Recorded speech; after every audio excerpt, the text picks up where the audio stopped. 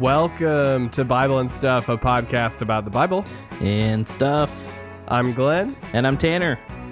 And today we continue on to our third episode in the Uniquely Wired series, where we're talking all about identity. Yes. And it's great.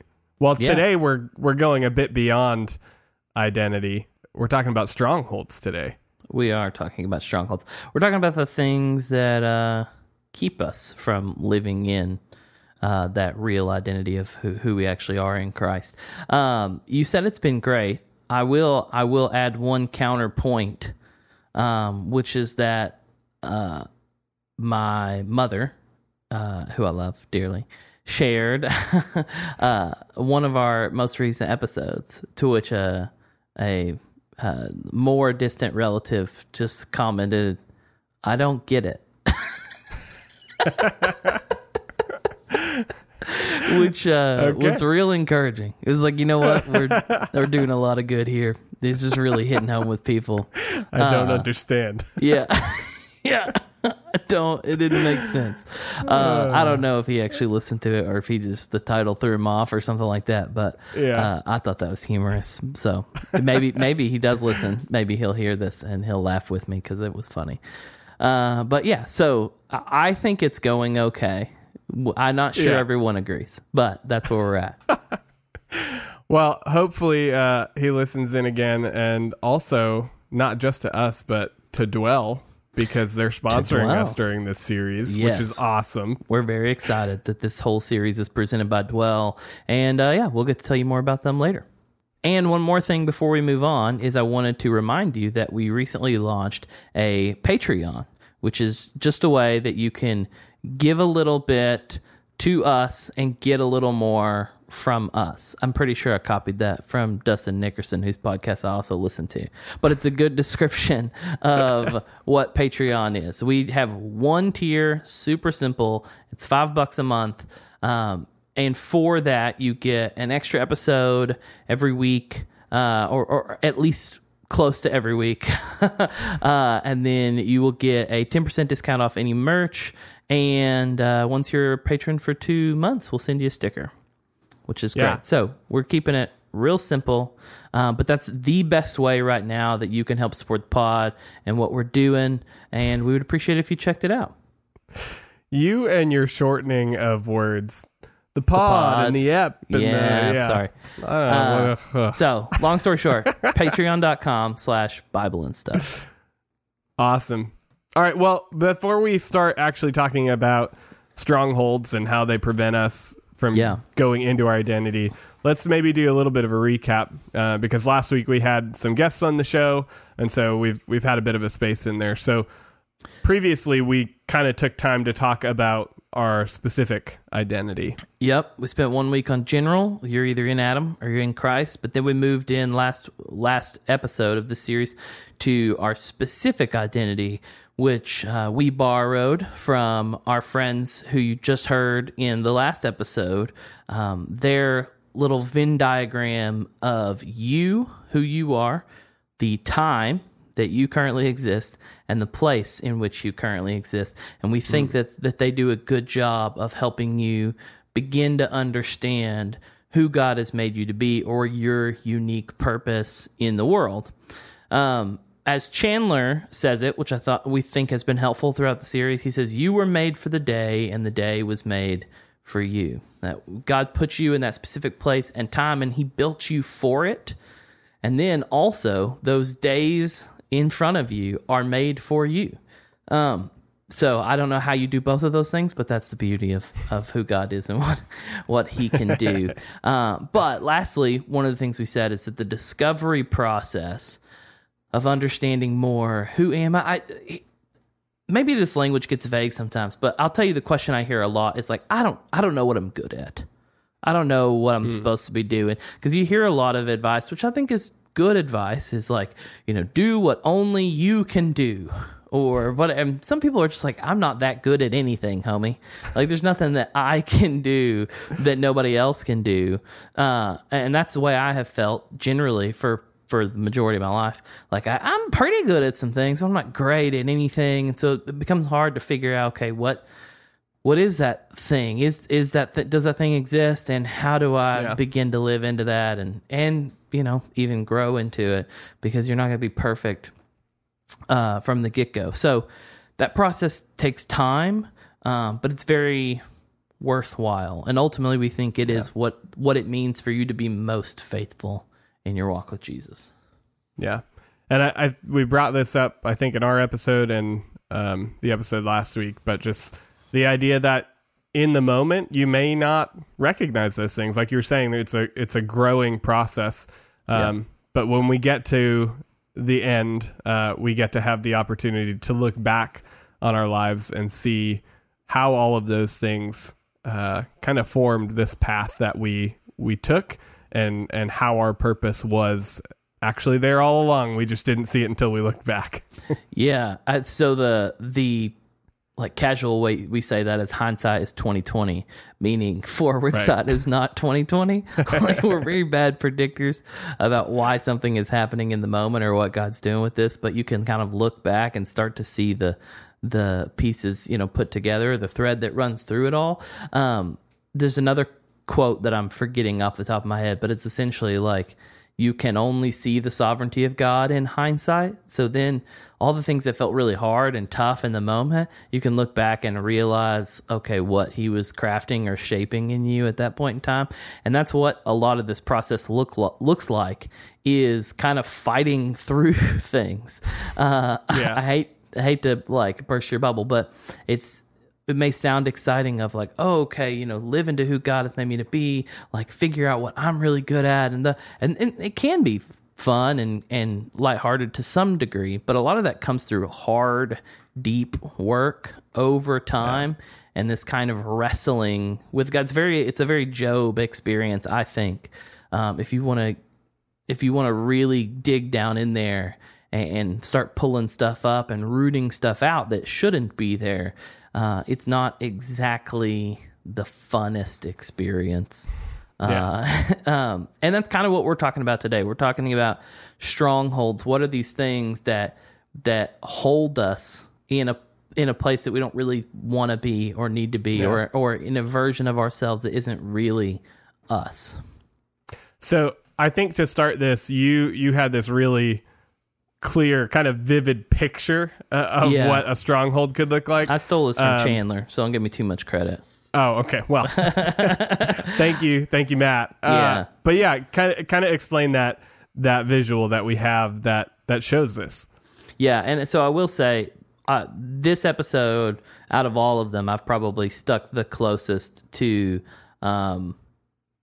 one of the Chandler outlines. So he was one of the resources I pulled from. They did a series at the Village called Unearthed. I thought it was very helpful. And then I pulled a bunch of other resources around this as well. But this one is going to be pretty close to the big ideas that he covered there. And I thought he opened with what, as you agreed, is a very helpful illustration, which is the story of David and Goliath.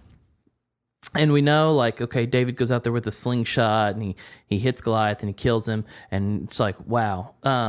And the reason it's wow is because that story is always told as the underdog story. That really David had no means beating Goliath.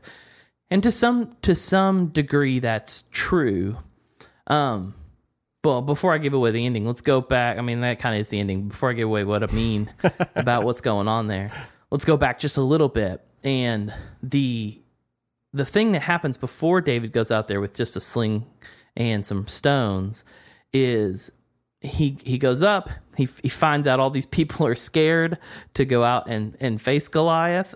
He's a huge dude, and it's like, this one-on-one thing is not something anybody's excited about. And David comes up, this kind of young, scrappy shepherd boy, and he's like, I'm not scared. Like, listen, if God's on our side, then why would we be scared? I don't know. I read that. Maybe there's a little bit of cockiness going on. But surprisingly to me, maybe this was not as surprising back in his day, but they're like, sure, yeah, we'll send the kid out there. I'm like, okay, that seems ill-advised. But to be safe, the first thing they do is they're like, hey, we're going to put you in some armor. So they take Saul's armor, who at that point is king of Israel, and they make a point earlier in the Bible to say he kind of stood head and shoulders above everybody. He's a big, magnificent looking man, and also apparently not big enough to want to go face Goliath himself. But he gives David his armor. David puts it on, and there's this kind of funny interaction where he's like, listen, this isn't working. Like, I'm not big enough to fill this thing out. I can't move in it. I've never worn armor before. Like, this isn't gonna fly. This is actually gonna get me killed. Yeah. I think the actual quote is, he says, I cannot go with these, for I have not tested them.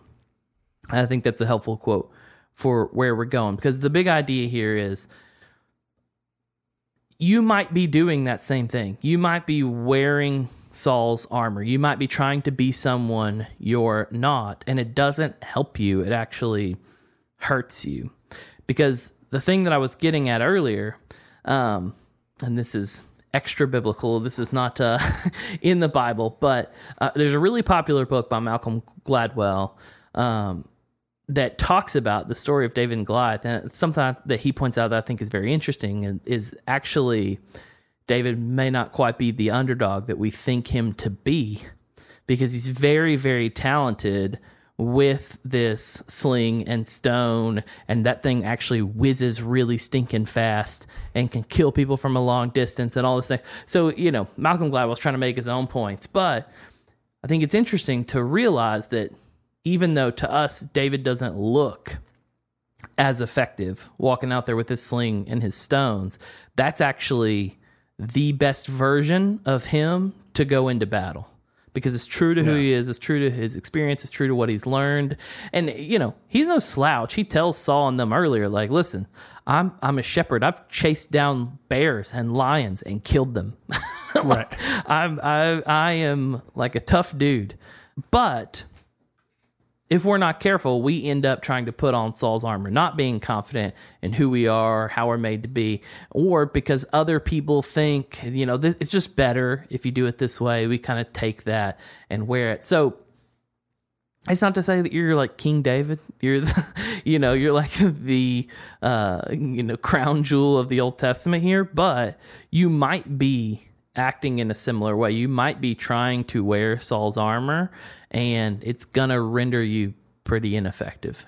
Yeah, I was gonna say what you were just talking about, that idea that David, pulling from last episode, the idea of specific identity. God put him in this place of being a shepherd and gaining all of these skills, killing the bear, killing the lion. Yeah, to prepare him for the time where he'd be up against Goliath, right? And that specific identity allowed David to be who he needed to be to go out and do that. And if he had put that armor on and gone about fighting in a way that he was not accustomed to, trying to mimic that of others, it would weigh him down, literally and figuratively. Yeah, sure. Well, something that just occurred to me too while you were talking there is, when David's fighting bears and lions, he doesn't know that he's going to fight Goliath. Like, he doesn't know. I think that's an important point. It's like, whatever you have gone through or are going through is actually most likely preparing you for something that you may be currently unaware of. So that's why hindsight's 20/20. Yeah. When David beats Goliath, he can look back and be like, oh, that's why that happened. That's why I was a shepherd boy for all these years, and that's why lions attacked the flock, and I had to deal with that, which at the time was probably scary and difficult and all that stuff. But it prepared him for this moment that God knew was coming, because David was made for that day, and that day was made for David. So that's the verbal, or that's the imagery that we're using here to kind of get us in this idea of strongholds. Yeah, that's what I was just going to say. I think it is a great illustration of what it looks like, but maybe now we can kind of take a moment to step back and try to define it a little bit more. Yeah. Because it's going to look different for each of us in our lives. We're not all going out into a battlefield and putting on, someone else's armor as our stronghold. It can be, it's a spiritual stronghold in a lot of senses. I guess that can hold us back. You're probably right about that. No. So, yeah, let's go to 2 Corinthians 10, 3-5. That's where we actually pull that word strongholds. It says, "For though we walk in the flesh, we are not waging war against the flesh. For the weapons of our warfare are not of the flesh, but have divine power to destroy strongholds." So kind of what you said, listen, this isn't most likely for you a real battle. This is more of a spiritual battle, and you're fighting against a spiritual enemy. And so it says we have divine power to destroy strongholds.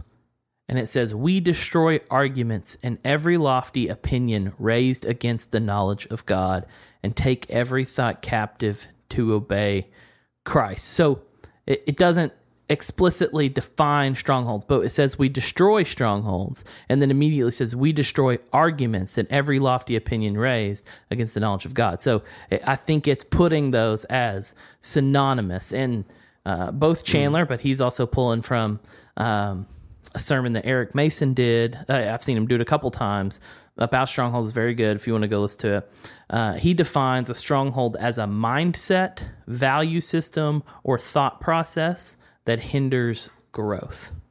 So essentially, it's a way of thinking. It's a way that we view ourselves or think about ourselves that then causes us to function in a way that keeps us from growing. Yeah, and I guess just kind of hearing that, I would even think we could narrow it down to saying, so immediately my head goes to the lies that I tell myself or I've been told. So it really could be almost easier to say like anything that God has not called us, right? Anything that kind of goes against what God has said about us as a whole and as individuals. So by way of example, one that I have struggled with a lot is I am what I do. I'm sure I've said this a million times on the podcast at this point, but it's what that looks like is it's really hard for me to feel good about myself if I'm not doing things or achieving the things I think I should be achieving, or vice versa. I start to believe that other people only value me for the things that I can do for them. So I start to think that person doesn't really love me unless I am providing some service or help to them, which makes any relationship that I look at through that lens very unhelpful and very not toxic. Because if I truly believe that, then basically what I'm telling myself is none of these people really love me. These people only like what I can do for them. First of all, it's just accusatory. It's not necessarily helpful or true about them. But second of all, it's not their fault. It's me reinforcing this idea, this lie, like you said, that I've been told that, hey, you're only as good as what you can do. But that removes from me so much hope and love and grace that's in Christ, because, okay, what if I am like what if I'm incapacitated? Like, do I then lose all value? Am I then worthless? I wouldn't believe that about somebody else. But if I'm not careful, I believe that about myself. And so, or, what if everything that I try to do just doesn't ever quite work out? And I think that's the fear that I wrestle with all the time. It's like, hey, if I can't make this work, then what am I even doing? I might as well just do nothing. I might as well just throw in the towel. Yeah. I definitely so that'd be a stronghold. Way into that too. Yeah, I think fear of man is a big stronghold for me. It's just that idea that like I hate to disappoint, but the more I grow in my faith, the more I realize if I'm a Christian, I'm likely going to disappoint people, right? There are things that I am going to say or do that my friends or family may look at and be like, yeah, man, that's no. Like they won't agree with it. But because I'm a child of God, I should feel convicted to push through, to press on. Yeah. And so I think the example I've laid out here is that strongholds often come from a misunderstanding or incorrect view of yourself. But I think really what those are all underscored by is a misunderstanding or an incorrect view of who God is. Right? We're in some way doubting his goodness, or we're doubting his strength or ability. deep in our hearts, in the core of who we are, I think, okay, God only loves me for what I can do. Or I think God isn't really all that good, so I have to earn his favor. Or God, all these things that can kind of creep in, and they get really twisted and really, here's the key for me, they get so ingrained in the way we think that it takes a lot of time and effort and deep thought and deep work to pull them apart and kind of see what's what. And the thing that I'll say lastly here, the thing that makes it most difficult is a stronghold isn't only something that has a hold of you. I think it is that, but more importantly, I think it's something that you have a hold of, that you find comfort in some sort of sick, twisted way. And let me explain what I mean by way of the example I used. If I do believe that I'm only as good as what I do, I actually don't want to let go of that either, because I can control that. I can control when I receive love, or I can control these things because, well, I can put in X input and receive Y output, reciprocation. So yeah, I actually am more comfortable with that way of seeing the world, because it means that I can kind of manipulate things to get what I want. Yeah. Which makes it really difficult to figure out how to pull that stuff out and how to root it out of your life and how to start actually living more in light of who God really is and what's really true about him. And root out all the lies. Yeah. Those trust issues, man, get us every time. Yeah. Well, let's take a second to talk about Dwell. They are sponsoring us for this series, and we are so excited about it. We've talked a lot about what Dwell offers, but I wanted to share something new that they actually have coming out in the next couple of weeks. Okay. So already we've talked about how we have the ability to listen to the Bible. There's a number of different voices we can listen to from different translations. There's background ambient music. You can choose instruments, all of that. There's read along, so that as you're listening to it be read, you can read along on a screen, almost karaoke style, if you will. Yeah. But now Dwell is getting ready to release just a read feature, so that you can actually go through as you would your regular Bible, but in digital format, and just read. Which is great, because having all three of those options available to you, being able to listen, read along, or just read, it really helps to reinforce and enhance the way that you read your Bible. Yeah. I think the beauty of this, you might think, well, I have another Bible app I could read. But I think the beauty of this is it puts it all in one place. Now you don't have to have, notes over here and highlights over here, but I listen on this thing. Dwell is essentially, in my understanding, creating a Bible reading experience as good, if not better, than the other ones you can find. And so to pair that with all the ground that they've covered in better audio versions of the Bible makes it really outshine any other options. And I'm really excited that they're doing this and making this app even more robust than it already is. So along with all of that, they're also putting out this accessibility feature in ways of a font called Dyslexie, which is a type of font option for users with dyslexia. The way the font is produced is helpful for those who may have trouble reading words in the right order. So I just really thought that was a super cool feature that they're adding on to it. Yeah, and I love their passion in building out, again, not just a good Bible reading experience, but a great Bible reading experience with all these super, detail to attention pieces like that I think will be helpful for a lot of people. So if you want to get started with Dwell, you can go to our link, which is dwellapp.io/podcast. Bible and Stuff. And when you do that, you're going to be able to get 10% off a yearly subscription or 30% off of Dwell for Life. 30% off means you'll save $60 on a Dwell for Life subscription. So once again, visit dwellapp.io/Bible and Stuff and commit to Scripture. So strongholds are obviously a part of our life, right? We all experience them in some way or another. We've kind of talked about what they are, but maybe we could talk a little bit more about how they form, because I think knowing the root of where those things come from can be helpful for us to kind of process and work through them better.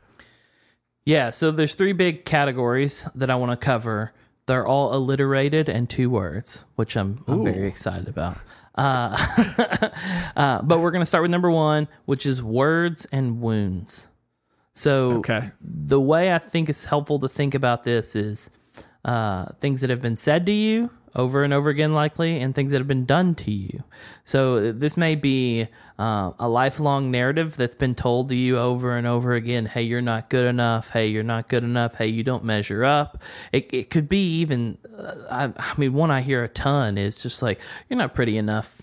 You know, you're not as good looking as the other girls or whatever. And it's just these things that we eventually just take and hold and believe, and they become our identity. Another one's family baggage. And what I mean by that is maybe a better way to say it is even generational patterns of my grandfather was hurt by his dad in this way and then turned around and hurt my dad in this way, then turned around and hurt me in this way. And I think it's just true. We see it anecdotally, and it's been seen in a bunch of studies that a lot of those patterns repeat, and they're very hard to break out of. I mean, there's just one example, but like a lot of poor families stay poor for generation after generation and generation. And, you know, rich families just continue to be rich somehow, generation after generation after. But that also happens with wounds that they carry and sins that they commit. And sometimes it's hard to pull those out. And then the last one is traumatic experiences, which I think most of us have to some varying degree of trauma. Some people have very high trauma experiences, and that takes a long time to work through and recover from. But even some of us just have repeated smaller traumatic events over and over and over again, and we become real shy is not the word I'm looking for. Skittish kind of is around these types of scenarios. It's like I always think of rescue dogs. Maybe people think this is insulting, but it's been helpful for me. Is that if you find a dog that's been beat or abused, like they're gonna shrink back and they're gonna pull back and they're not gonna be quite comfortable with being around you. And the thing is, if you've been hit 10 times, when someone moves their arm quickly, you think that you're getting into the 11th time. Like you just that's built into you. You believe that everyone is maybe not everyone, but you believe that people are trying to hurt you. You believe that people want to abuse you or use you or all these things. And rightfully so. Like I understand why you believe that, but those words and wounds that we experience end up becoming strongholds that we live in that prevent us from living out our lives the way God would have us. And I would even say to the last point you made, I think it can be the opposite response too, where skittish is one end of it, but the other end is you just become numb to it and accepting of it. You can also become aggressive, right? You can also be on the other end of things where I'm gonna hurt you before you hurt me. There's a lot of those things, and here's the deal: like we probably all can think of someone else who is a exaggerated version of any of those things, but I think we all have them in us, and we just have to figure out maybe they're a little harder to catch. We have to see and dig into what they look like, and as I said earlier, they're very hard to distinguish from what's really us and what's not really us, and what's this thing that I believe that. How am I trying to say this? I think, like I say this a lot, is I know on paper that I believe this, but I have to dig and ask questions and think and verbally process with people what it is that I'm really believing under the actions that I'm doing, right? Because I'm not going to just fix all the actions if I don't realize why I'm doing them. And sometimes it's very hard to pull out like, oh, okay, I'm trying to have control in this situation because I don't think God will provide for me. Or, I don't know that God is going to work this out the way that I want it to work out. So I'm going to try to assert myself and manipulate things. And so, it becomes hard to work that out and really, really get in there and get your hands dirty and figure out what's what and start to get rid of these strongholds that we've built. Yeah. Well, and I appreciate you saying that, because I think at times when we talk about things on the podcast, like we put these facts and thoughts and things out there, this is not intentional, but like we never want it to seem like we don't care what you're going through. Like this stuff is hard to work through. It's not something that it's like we just tell you and you're like, oh yeah, okay, I have this stronghold in my life, I'll just stop doing it. Like, no, it takes time and effort to work through that. But working through it, that process is a big part of getting beyond it, right? It's going to strengthen you in the long term. I just wanted to make note of that, because sometimes it may feel like we kind of skim over those things, but we know that those are difficult to deal with. Yeah. I mean, at the end of the day, we only have so many minutes to put all this stuff in here, so we can't spend as much time on each one of these as we want. But I think that's a great point. It's like, we're not saying, hey, just get over it all. In fact, like, some of the things that have happened to people are horrible, like terrible, horrible, not right, should not have happened. Some of the things that people have done to others is just despicable. And it's okay to lament those things. It's okay to have sorrow over those things, and for it to take time to heal. That's okay. I think the distinction we're trying to make here is you do have to work through it. You can't really get around it.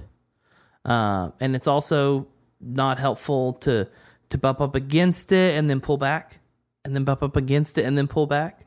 You have to push through. And again, a lot of times that looks like a very Job experience of wrestling with God, of pouring your heart out to God. Because at the end of the day, you can't let whatever happened to you or whatever was said to you define you. Again, you're not self-created, so you're not self-defined. That's what we said in one of the early episodes. But neither can you let other people define you or other external factors define you. God gets to say who you are. And you have to be faithful. It's to do your best to live into that truth of what he's created. You said you had 3 to go through, 3 alliterations. We have wounds and words, which is definitely a tough one. What is our second alliteration that we have here? Yeah, words and wounds, and comparison and coveting. Comparison's maybe the easier term, but coveting's a little bit more the biblical term. And that's where I think we look to others, and we look to them and we're deflated because we don't measure up, or we look to others to try to build ourselves up and feel better about ourselves because we're at least doing better than that guy. But the thing is, you're not measured by the same measuring stick that dude is or that lady is. You are measured by one made specifically for you. And you're always going to be a poor version of somebody else. If you're trying to live up to what Joe is doing, like you're never going to be a better Joe than Joe is. Yeah. You are. This sounds so cheesy, but it's just true. Like you're supposed to be the best Tanner that you can be. You're supposed to be the best Glenn that you can be. And to ignore that is essentially to tell God he's wrong. Like, hey, you didn't make me right is essentially an accusation against God. Hey, you messed up here. I'm supposed to be more like that. Or I'm supposed to have those things. Like, I've been working hard. I've been doing good. I should get the nice house and the nice car or the happy family or whatever. And it's not helpful. I think either way it leads you, whether it leads you just feeling crushed and like, I'm just a failure compared to these people, or it leads you to that angry, like, hey, you've messed this up and you need to set this straight, and trying to grab and pull and you're coveting other things. Neither one's very helpful. And at the end of the day, they rob you of being grateful, having gratitude for what God has given you and done for you and the way he's provided for you. And ultimately, well, I'll just say, and ultimately, if you can't have gratitude, then you can't really have joy.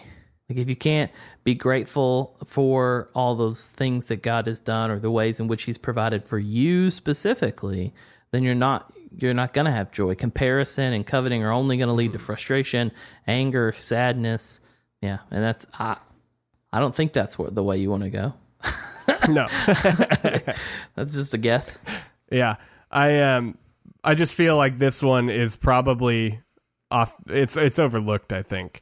I think we probably talk about it enough in the church, the idea of coveting and everything, but I don't know if as Christians we fully grasp what it means, or maybe we intellectually understand it, but we still experience it on a daily level.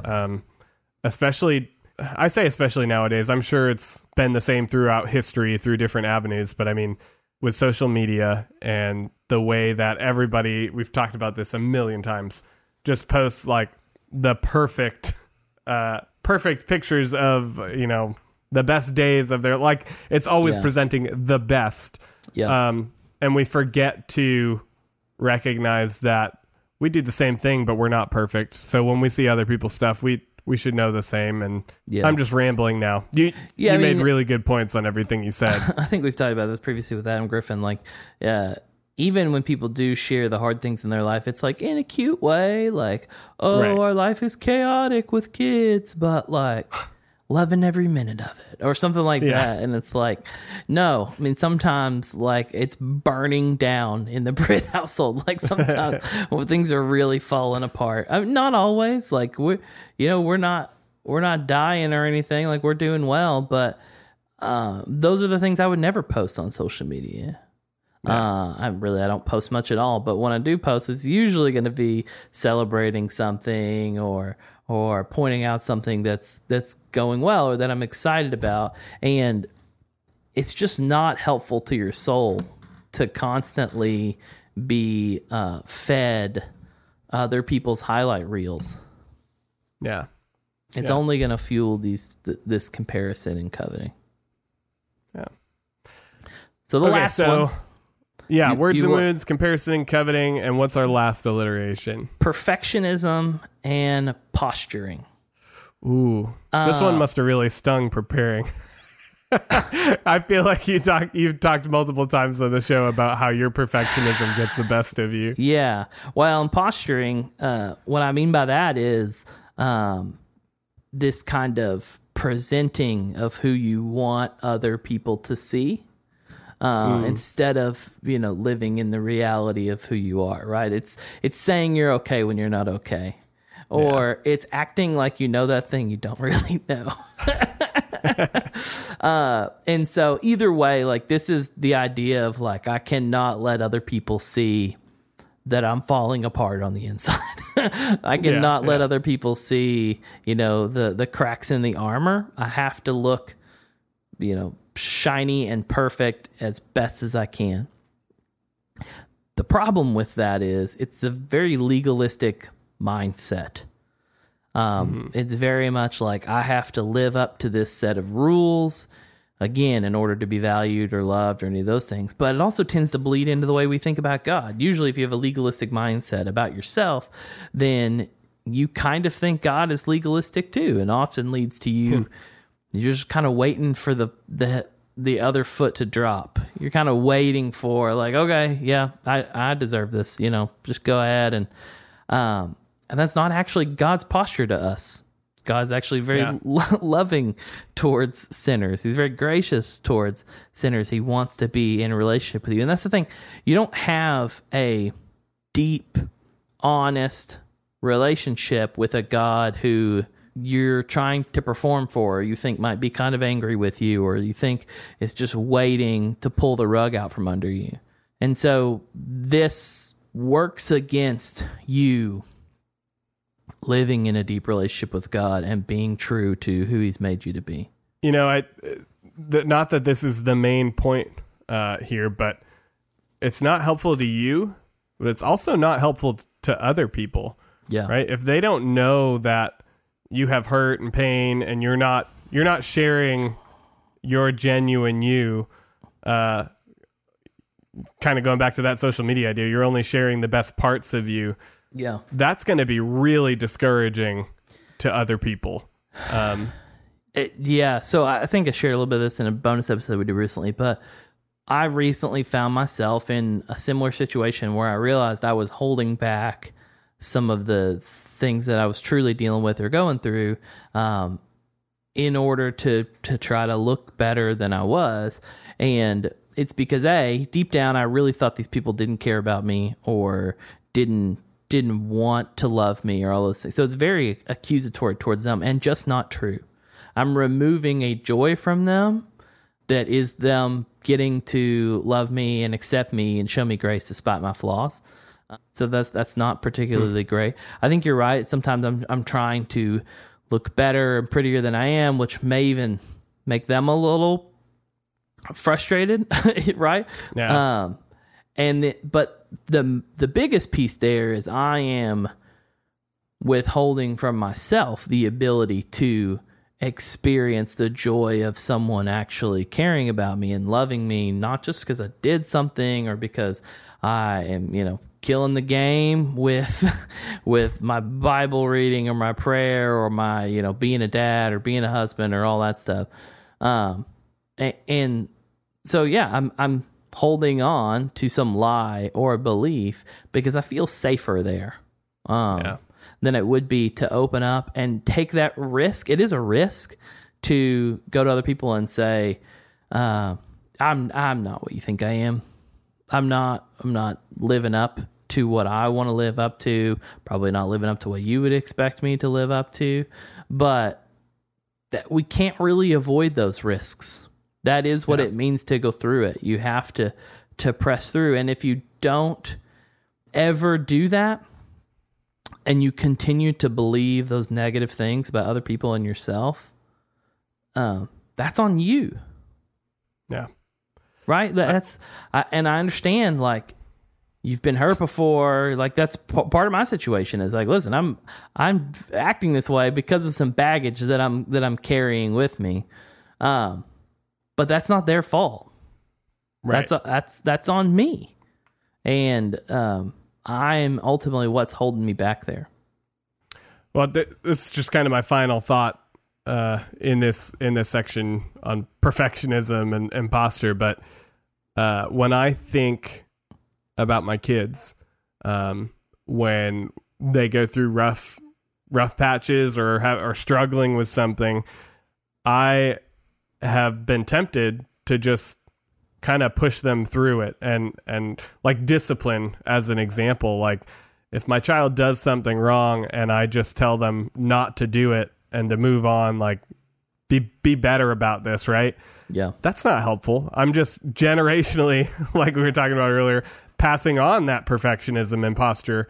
Whereas if I take the time to say, hey, what you did was wrong, but you're not alone.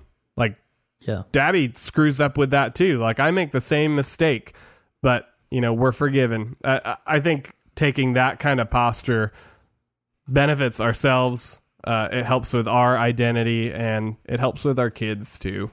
Yeah. Yeah. Ultimately we just have to own the fact that we're humans. We're never going to be perfect. We're never gonna, and that's the kind of the original sin. We all want to be our own gods, but we're not. We don't live up to that. So we have to live in the reality of our humanity. And the thing is, sometimes our perfectionism and our, white knuckledness has kind of got us to the point that we are. And so it's hard to let go of, because it kind of feels like everything because of this, because I've held on so tight.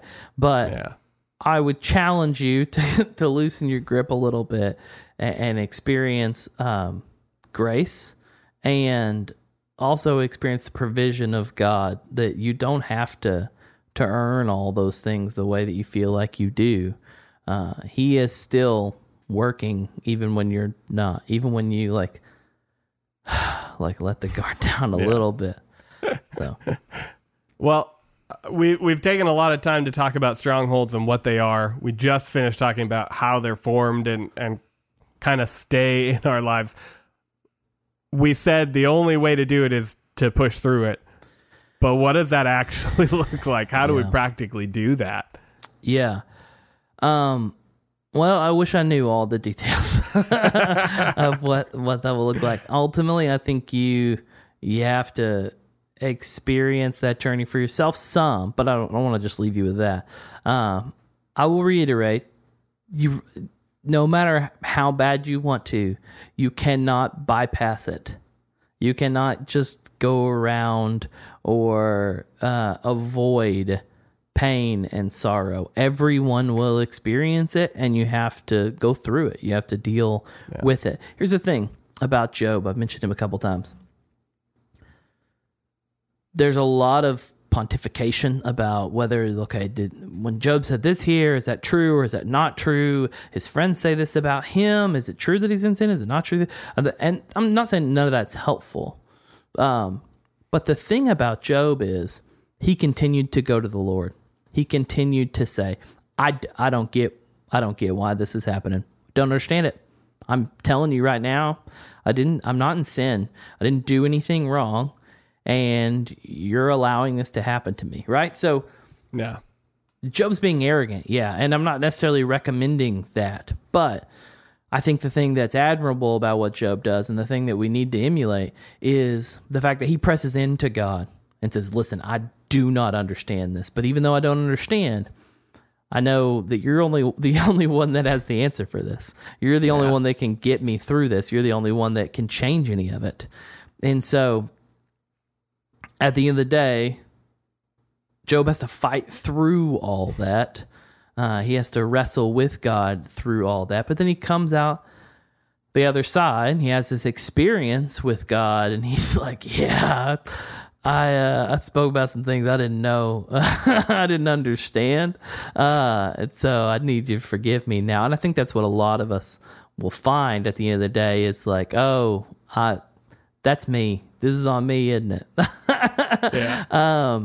And again, sometimes these lies are rooted in things that other people have done to you, but it's us that have believed the lie. And so that's Job at the end of the day. It's like, okay, I was believing some things that maybe weren't true about you, and now I have a deeper understanding of who you are. And it's always good. You never have an epiphany and it's like, oh, God's horrible. Like the epiphany is always that, I feel the goodness of God all the more. I feel the grace of God all the more. So there's a short story I'll jump through real quick. It's about Gideon. It's in Judges 6. And the piece I really like, you can go read the whole chapter. I think it's probably helpful. Maybe even chapter 7 as well. But God basically says, "Hey Gideon, go destroy these people." And he's like, "There's not enough of us. Like this is not going to work out." And so Gideon and God are kind of have this back and forth. He's a little frustrated, and God says, "Well, the Lord is with you, right? Like I'm going to go with you." Essentially, the same thing David said when he goes to fight Goliath. Like if God's with me, why do I have to be worried? And Gideon says, because he's not particularly happy with the circumstances that he's in, that his family's in, his dad's a worshiper of Baal. He's like, listen, if he's with us, if the Lord is with us, then why did this happen? Right? And I think that is the emotion, that is the experience that a lot of us have to push through and fight through in order to get through a stronghold. It's like, listen, if he's really with me, why did that thing happen? And long story short, after that, he just says again, the Lord's with you. Yeah. The Lord's with you. If he's with me, why did this happen? Listen, he's with you. But then he tells them to go to the altar of Baal, this dad built, and build an altar to the Lord on top of the stronghold. That's what it says in that. It uses that word in that verse. And I think that's super interesting because what he says is go to that place, go to the difficult spot and tear it down and build an altar to the Lord there. So destroying strongholds is pressing into the hurt. It's not trying to cover it up or ignore it or push it down. It's pressing into it, pulling it apart, tearing it down, ripping up roots, and building an altar to the Lord where that used to be. Yeah, that's really good, man. Yeah. And again, I think it's easy for us to talk about this, much harder to actually work through it. So yeah, it's gonna be difficult, but we need to pursue in that way.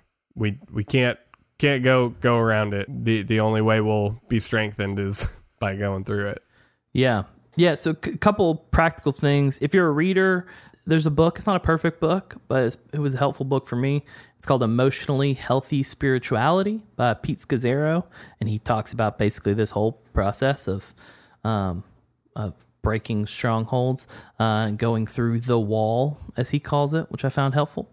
And then also just like maybe a smaller one you can do today is like just go read Romans 8 and repent of a lot of the lies that we tend to believe. The very first verse is, there is no condemnation for those who are in Christ Jesus.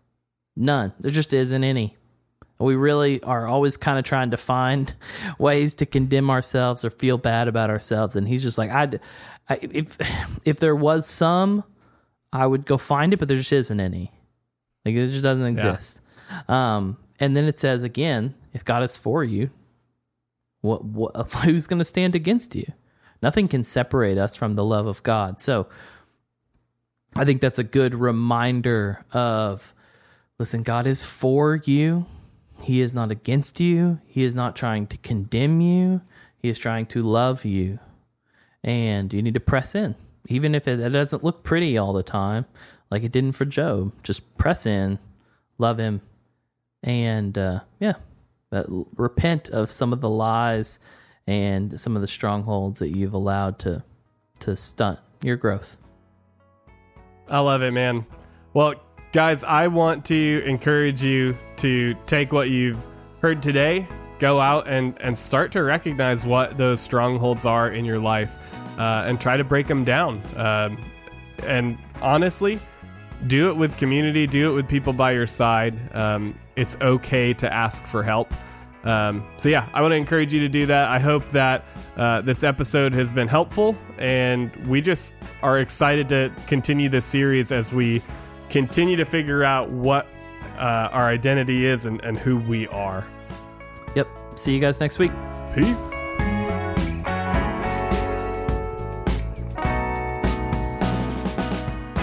The Bible and Stuff podcast is a production of Bible and Stuff. We do more than just podcasts, so if you want to know more about something we've covered on the show, just visit our website at BibleandStuff.com. Our show is hosted by Tanner Britt and Glenn Brand, and our theme music is by the Sing Team. Thanks for listening. We'll see you next time.